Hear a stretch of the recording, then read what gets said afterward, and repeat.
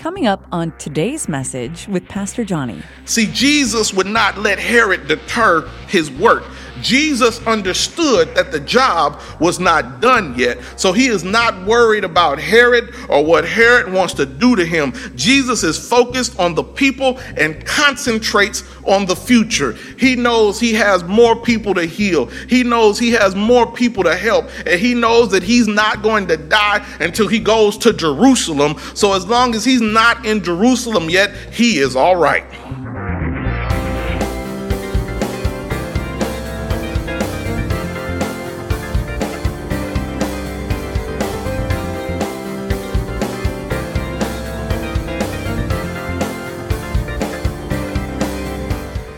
Amen. Let's get into the word.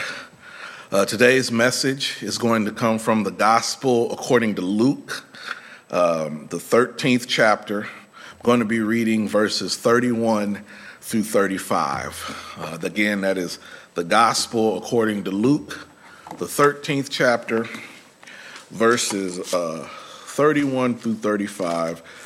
New Testament scripture.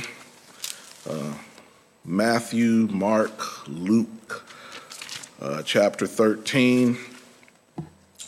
I'm going to be reading the New International Translation of God's Word. Let's see what it has to say for us today, amen. Hear ye the word of the Lord. At that time, some Pharisees came to Jesus and said to him, "Leave this place and go somewhere else. Herod wants to kill you." He replied, "Go tell that fox, I will keep on driving out demons and healing people today and tomorrow, and on the third day I will reach my goal. In any case, I must press on today and tomorrow and the next day, for surely no prophet can die outside of Jerusalem. Jerusalem, Jerusalem, you who kill the prophets and stone those sent to you. How often I have longed to gather your children together as a hen gathers her chicks under her wings, and you were not willing. Look, your house is left to you desolate. I will tell you, you will not see me again until you say, 'Blessed is he who comes in the name of the Lord.'" The word of God for the people of God. Thanks be to God. Pray with me, church. God, here we are again, gathering together to delve into your word, Lord God. And here I am again, preaching the word of God behind your sacred desk. Lord God, let every word that I speak and every thought that I think be acceptable in your sight. Help me to lead people to Jesus and knowing you in the pardoning of their sins, Lord God. Let your will be done on this word. Let your will be done in our lives. In Christ's name we pray. Amen. For the time that we get to spend together today, I would like to talk a little bit about being future focused. Future focused. I have a hard time on certain types of jobs. I had a hard time working certain types of jobs growing up because I was not one of the people who would just be content in knowing about my specific job and my specific job tasks. Even if I was a temporary employee in the file room, I would be trying to think about, well, what is the CEO doing? What are the vice presidents doing? I always wanted to look at the big picture. And I would also spend time thinking about how my individual job impacted the company's future. And so if they had just paid me to keep the file room good and clean and make sure certain menial tasks was taken care of, I might not have fit in thinking about the big picture. I would also, because I was a student of business, I would look at trends. And I could see once the company was making certain moves that layoffs were coming or reorganization was coming even before they said it. Sometimes that would get me in trouble because I would see what was going on. I would make my predictions and I didn't keep it to myself. And so I struggled on certain kind of jobs because I was always looking at the big picture. I was always trying to focus on what the future held. And I would spend a lot of time thinking about how what I was doing and what all my coworkers were doing and how it would affect the future. There's a behavioral economist, Catherine Milkman, from the Wharton School of Business, and she talks about being future-focused as well, especially in the decision-making.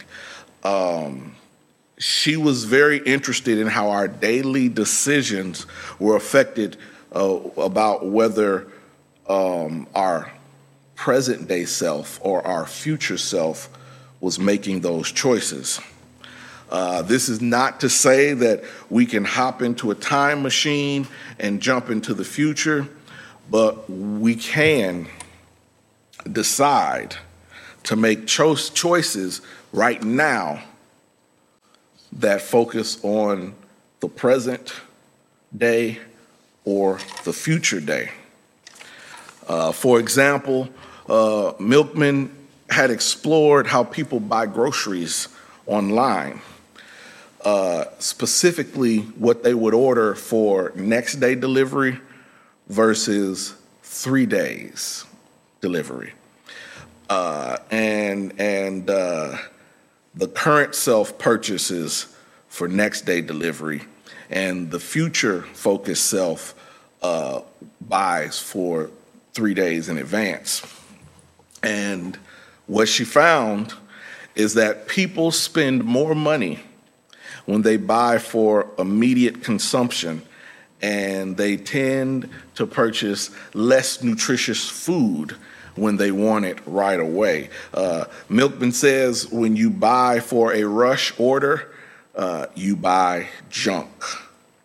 And I firmly believe in that.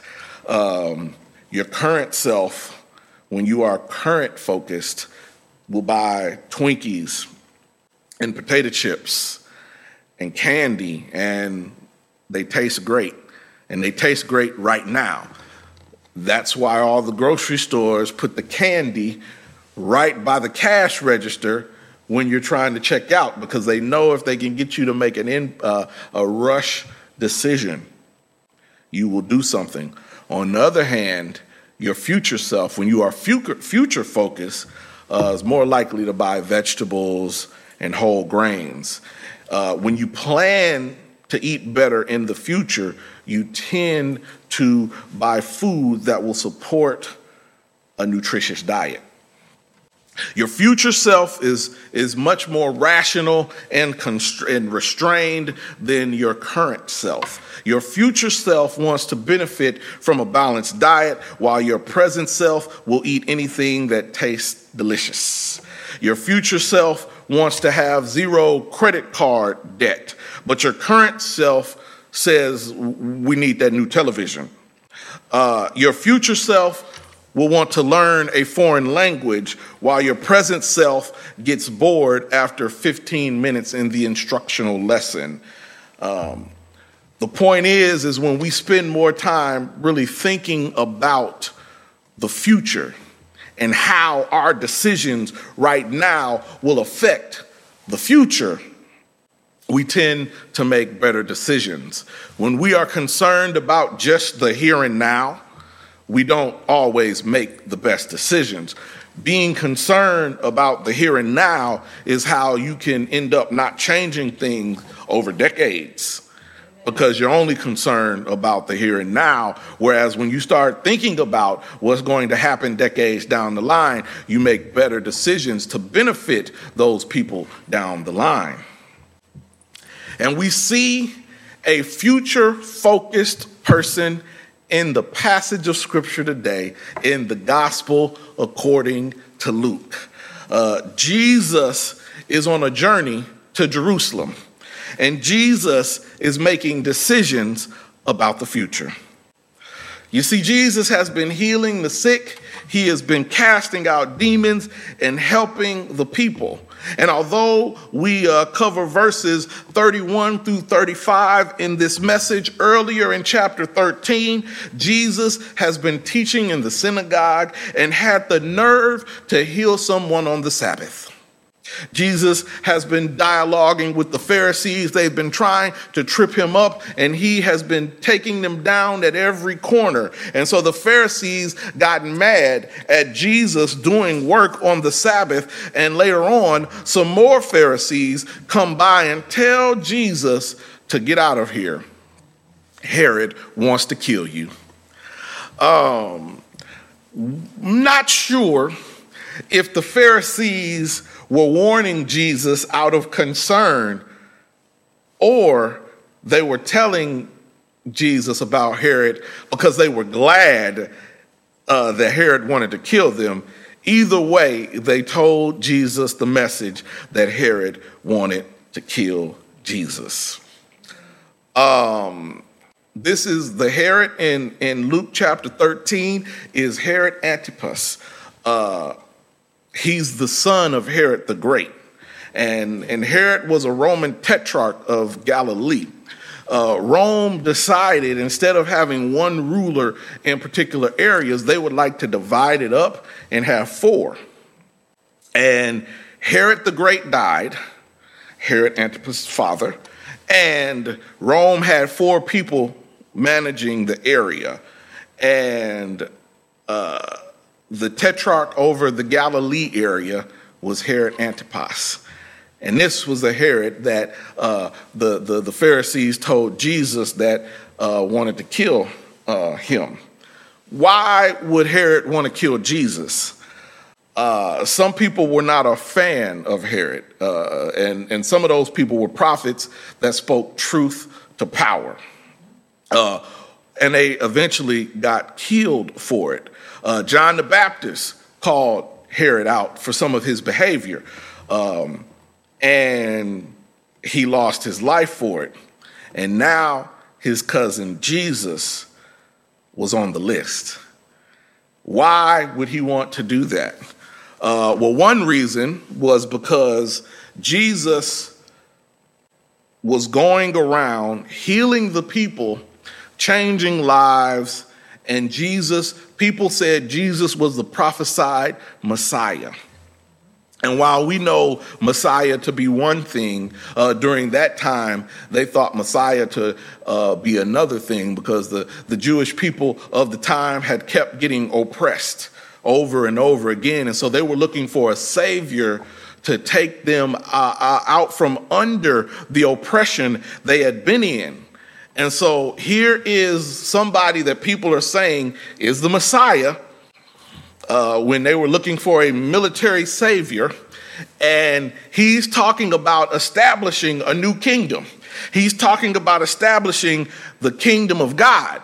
And Herod is being a Roman ruler, is like, we don't need another kingdom. We have one. And so whoever is thinking about starting a new kingdom has to go. We can't have a Messiah coming around to save the people that we are oppressing. We would kind of like to keep them oppressed. It's good for business. And so if there's somebody out here trying to start a new kingdom, well, I'm going to have to squash that. Who is it? Jesus. Okay, they got to go. Another reason that Herod may have wanted Jesus gone is the answer to a question. Who paid Jesus's bills? Who paid Jesus's bills? Jesus did a lot of traveling. We know that Jesus did enough traveling and had a lot of people around him, and they needed to eat and sleep places and take care of expenses. And there were enough expenses that the Bible says the disciples had a treasurer to keep track of the income and outcome. So who paid Jesus's bills? The answer is found in the gospel according to Luke, chapter 8, verses 1 through 3. And it says that after this, Jesus traveled from one town and village to another, proclaiming the good news of the kingdom of God. The 12 were with him, and also some women who had been cured of evil spirits and diseases. Mary, called Magdalene, from whom 7 demons had come out. Joanna, the wife of Chuza, the manager of Herod's household. Susanna, and many others. These women were helping to support them out of their own means. I'll read verse 3 again. Joanna, the wife of Chuza, the manager of Herod's household, Susanna, and many others, these women were helping to support them out of their own means.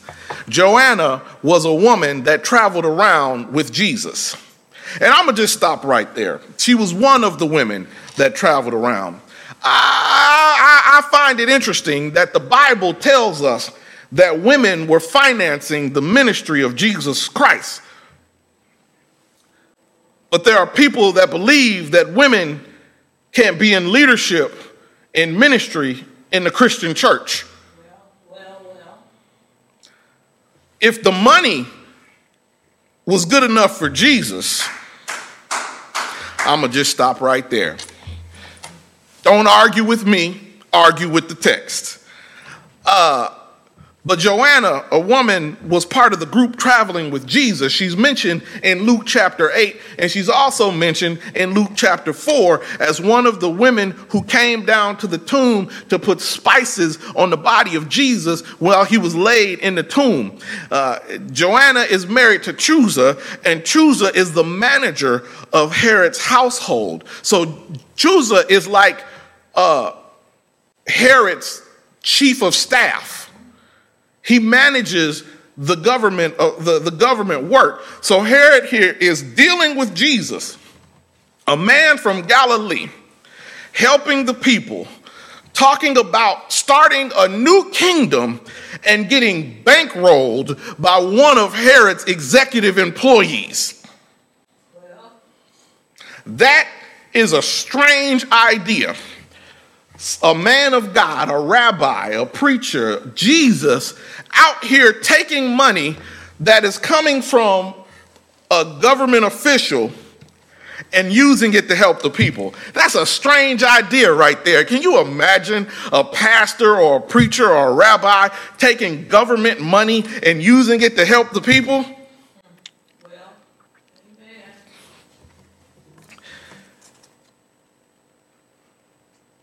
So those are some reasons that Herod probably could not stand what Jesus was going around doing. And when they said that you need to go, Herod wants to kill, Jesus was not deterred. Jesus called Herod a fox. See, in Jewish culture, you didn't want to be called a fox. If you were great, they wanted to call you a lion. That's why they called David the lion of the tribe of Judah. In Roman culture, you didn't want to be called a fox. Great people in Roman culture were called eagles. But yet, Jesus said neither about Herod. Jesus called him something sly, cunning, something untrustworthy. The kingdom of God at this point in time in the text is tiny compared to the Roman Empire. But when Jesus is done with it, the kingdom of God is going to be massive. See, Jesus would not let Herod deter his work. Jesus understood that the job was not done yet, so he is not worried about Herod or what Herod wants to do to him. Jesus is focused on the people and concentrates on the future. He knows he has more people to heal. He knows he has more people to help, and he knows that he's not going to die until he goes to Jerusalem. So as long as he's not in Jerusalem yet, he is all right. Jesus moves forward because he knows that his future has to align with God's future. He says, I must be on my way to the Pharisees because it is impossible for a prophet to be killed outside of Jerusalem. Jerusalem is a holy city, the site of Israel's temple, but it's also a city with a history of violence toward the prophets. It was not a good or desirable thing to be a prophet. It was dangerous work to tell the people what God says. When you tell the people what God says, sometimes the people don't like to hear that. Uriah and Zechariah were killed in Jerusalem, and maybe even they think that maybe even Isaiah was killed in Jerusalem. And so Jesus knew that he was going to Jerusalem to die. Later on in the book of Acts, we see Stephen is going to be stoned there later. So Jesus understood that he didn't have to worry about Herod at the time because he was on a mission. He was on a mission to save the world. He was on a mission to save all of creation. And Jesus was certain about that. And the more certain a future is, the more power it has. And so Jesus knew that he must suffer and be killed and raised on the third day with all power in his hands. So that made his future that he focused on more powerful.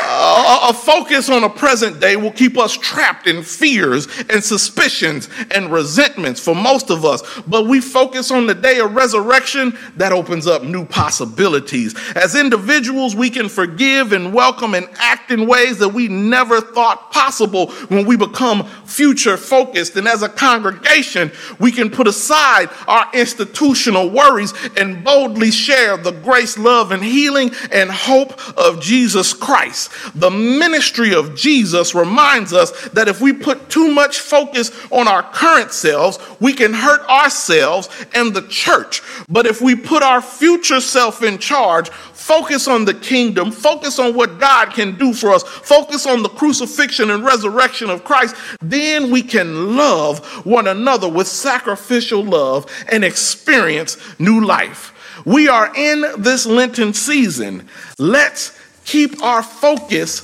on the future and what matters to Jesus Christ. When we focus on the future, eyes have not seen, ears have not heard, nor has it entered into the hearts of man what God can do for us and through us. In the name of the Father, the Son, and the Holy Spirit, the doors of the church are open, and we invite you to come. Please pray with me. O Lord our God, how excellent is your name in all the earth. We thank you for this word that went forth. We thank you for those who heard it. We thank you for those who will hear it later. We ask that this word be a seed that is planted in good soil and produces a great harvest, 30, 60, 100-fold, and that your Holy Spirit can do its holy work in your holy people, that those who have a desire to know Jesus Christ and the pardon of their sins will ask, what must I do to become saved? Help us as individuals and as a congregation and as a body of Christ to be focused on the future and do what you would have us do. In the name of Jesus Christ, we pray. Amen. Thank you so much for watching this video. Please be sure to like, comment, subscribe, and share. Don't forget to connect with me on social media, Pastor Johnny Simpson Jr. on Facebook, at Pastor J. Simp Jr. on Instagram and Twitter. Thanks again for watching, and God bless.